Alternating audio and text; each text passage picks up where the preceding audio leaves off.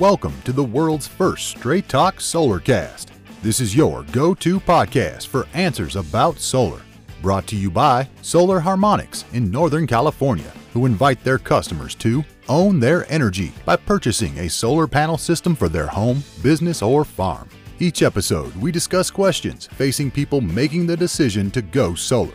The solutions to your questions are given to you straight by one of the leading experts in the solar industry, Jamie Duran, president of Solar Harmonics. Feel free to search our library for answers to questions that you're facing when considering solar. And now, here's Adam Duran, our host with the questions, and Jamie Duran, our solar expert with Straight Talk Solarcast. Hello, Jamie. Hello, Adam. How's everything in the land of solar today? It is busy. People are excited to go solar. All right. As always, right? It's more than normal. And there's a few factors that are affecting that. Oh, do you want to go right into them? Yeah, let's hit it. All right. What are the factors that are affecting people's decision to go solar? Number one. Number one. Virtually every proposal we're doing has some electric vehicle component to it. So there's three types of people that we're talking to. Yep. Either already have an electric vehicle, about to get an electric vehicle, and definitely planning on getting an electric vehicle. Wow. Sweet. Yeah. I guess. And so we do have one client where he commutes 5 days a week from Brentwood down to San Jose. Okay. And that is like 140 miles round trip. Woo! And so he's a solar client, and his electricity bill went out of control. And so we're going to be maxing out his roof. And I think this is going to be the new trend, is instead of sizing the system for what people are using now, it's really sizing it for everything. So it's overwhelming because gas in California, I just saw a place that's charging $7 a gallon for gas. Oh boy. Okay. And it's one thing for an individual to stop buying gas at the gas pump, but if you're a trucking company and you bring stuff to people, I don't know it's brutal. And if you're a farmer and you have trucks and all kinds of, it's just going to be a big trickle down where everything's going to get more expensive.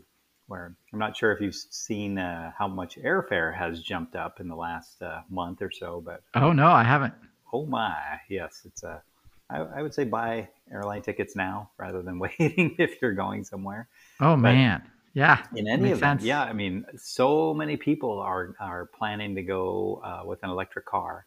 And it's that's great for solar and great for California, but boy, oh boy, it's a lot. And the person I was mentioning who is commuting is using about 54 kilowatt hours a day, and his entire home was using about 30 kilowatt hours a day. So wow, that was before the electric car, and then after the electric car, now he's around 80 kilowatt hours a day. So that's pretty substantial. And is that enough? I mean, does a house like that have enough for another electric car? No. Okay. Not if and he said his wife is commuting to Palo Alto every day, so that's another 130 mile round trip. Man. Hopefully they'll be able to get out of those commutes, but he's saying, I'm spending as much on electricity as I would be on gas. Right. I said, no, it's about half. But he said, oh well, it feels like I'm. Yeah, it feels like it. Feels like it. So it is pretty crazy. I don't see it going back down, especially with all the craziness and everything in the world going on. But yep. The gas prices are really pushing people to go solar quickly. And we're seeing a lot of really excited people going solar, and that's great. And they can't wait to get it on the roof, and we can't wait to help them. And what's your opinion about these electric cars? I mean, are you for them, against them? I'm imagining you're for them. Well, can you be more specific on your question? Sure. I have a friend I was speaking to today who he has 3 SUVs. Yep. And he's just like, well, I can't think about, are they dependable? Are those electric cars dependable, Jamie? The cool thing about an electric car that I really like is that there's very little to it. So with a internal combustion engine, you have to get smog checks done, which means it has a whole exhaust system. Right. There's water pumps that can go out, oil pumps that can go out, the whole oil system, oil leaks, gasoline, of course. All the time you spend at the gas station with 3 SUVs, you might as well get a chair next to that gas pump. Yes.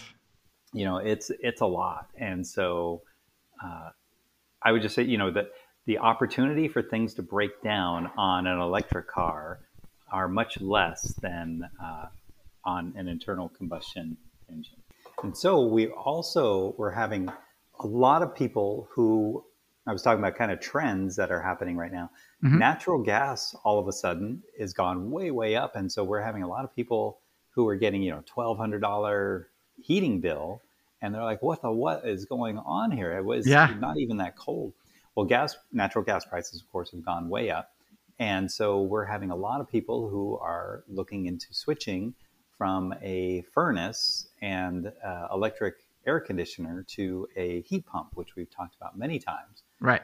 And they just make a lot of sense for most people in California because it doesn't get freezing cold like Alaska or something. But, they work really well. It's one appliance that does both heating and air conditioning, and it runs on electricity. So we need a lot more solar to offset the electricity usage, but we're definitely getting a lot of people who are switching over to heat pumps. And then it's making a huge difference because they'll be saving money on natural gas. They'll be using solar power to power their homes during the winter months, essentially. But it's pretty crazy. We've talked about the pain points before. We don't, in the solar business, we really don't have to wait too long.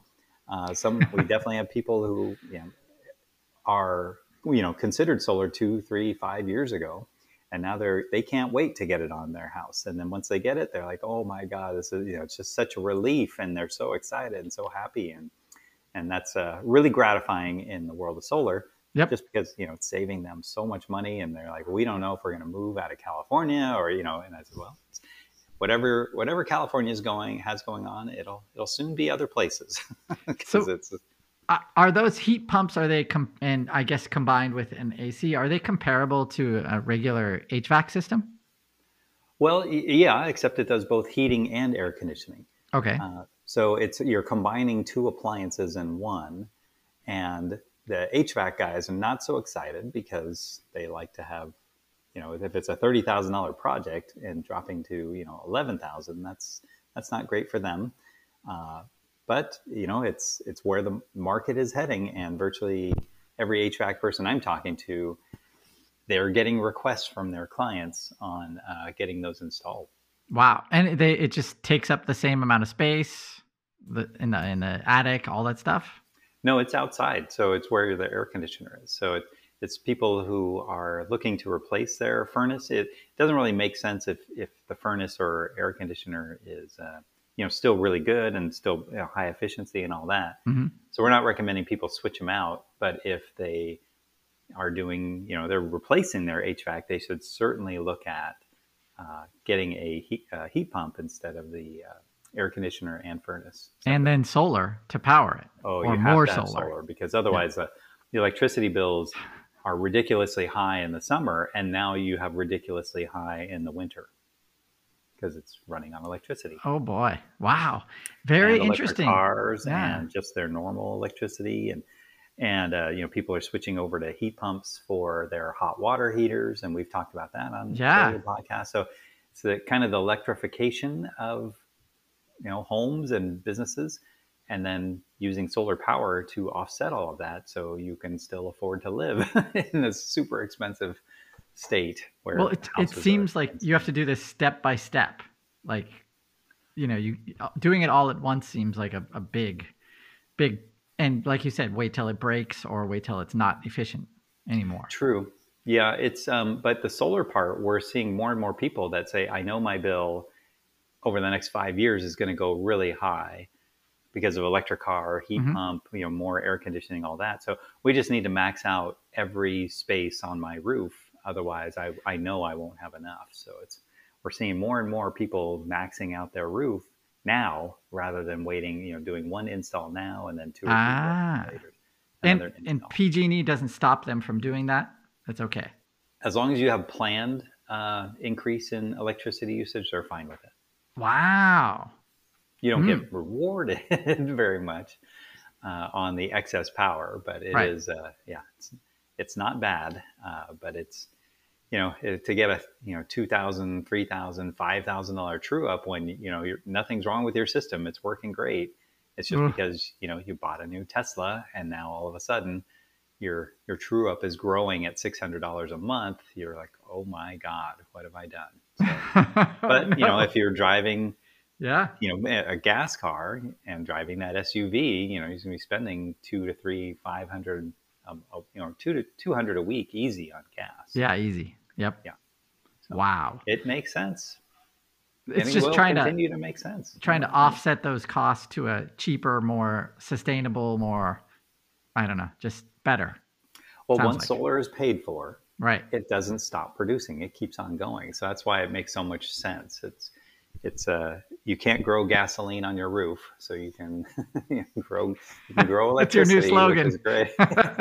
It'll be on the website tomorrow. Can't grow gasoline on your roof. The more you know. Yeah. All right, let's wrap it up.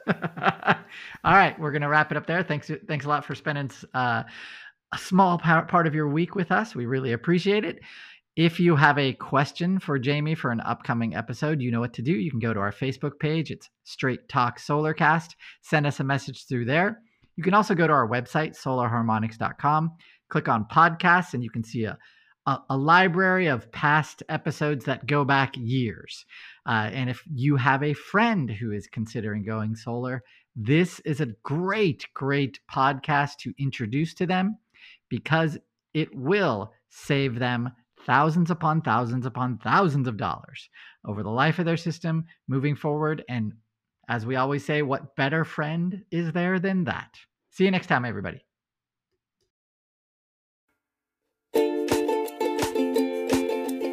That's all for now. Thank you for listening to this episode of Straight Talk Solarcast with solar expert Jamie Duran. Join us each week for more answers to your solar questions. Speaking of questions, got some? Email us at solarcast@solarharmonics.com and we'll be sure to give you an answer in an upcoming episode. This episode of Straight Talk Solarcast is brought to you by Solar Harmonics, the leading solar energy developer in Northern California, who invite you to own your energy. Visit them on the web at www.solarharmonics.com.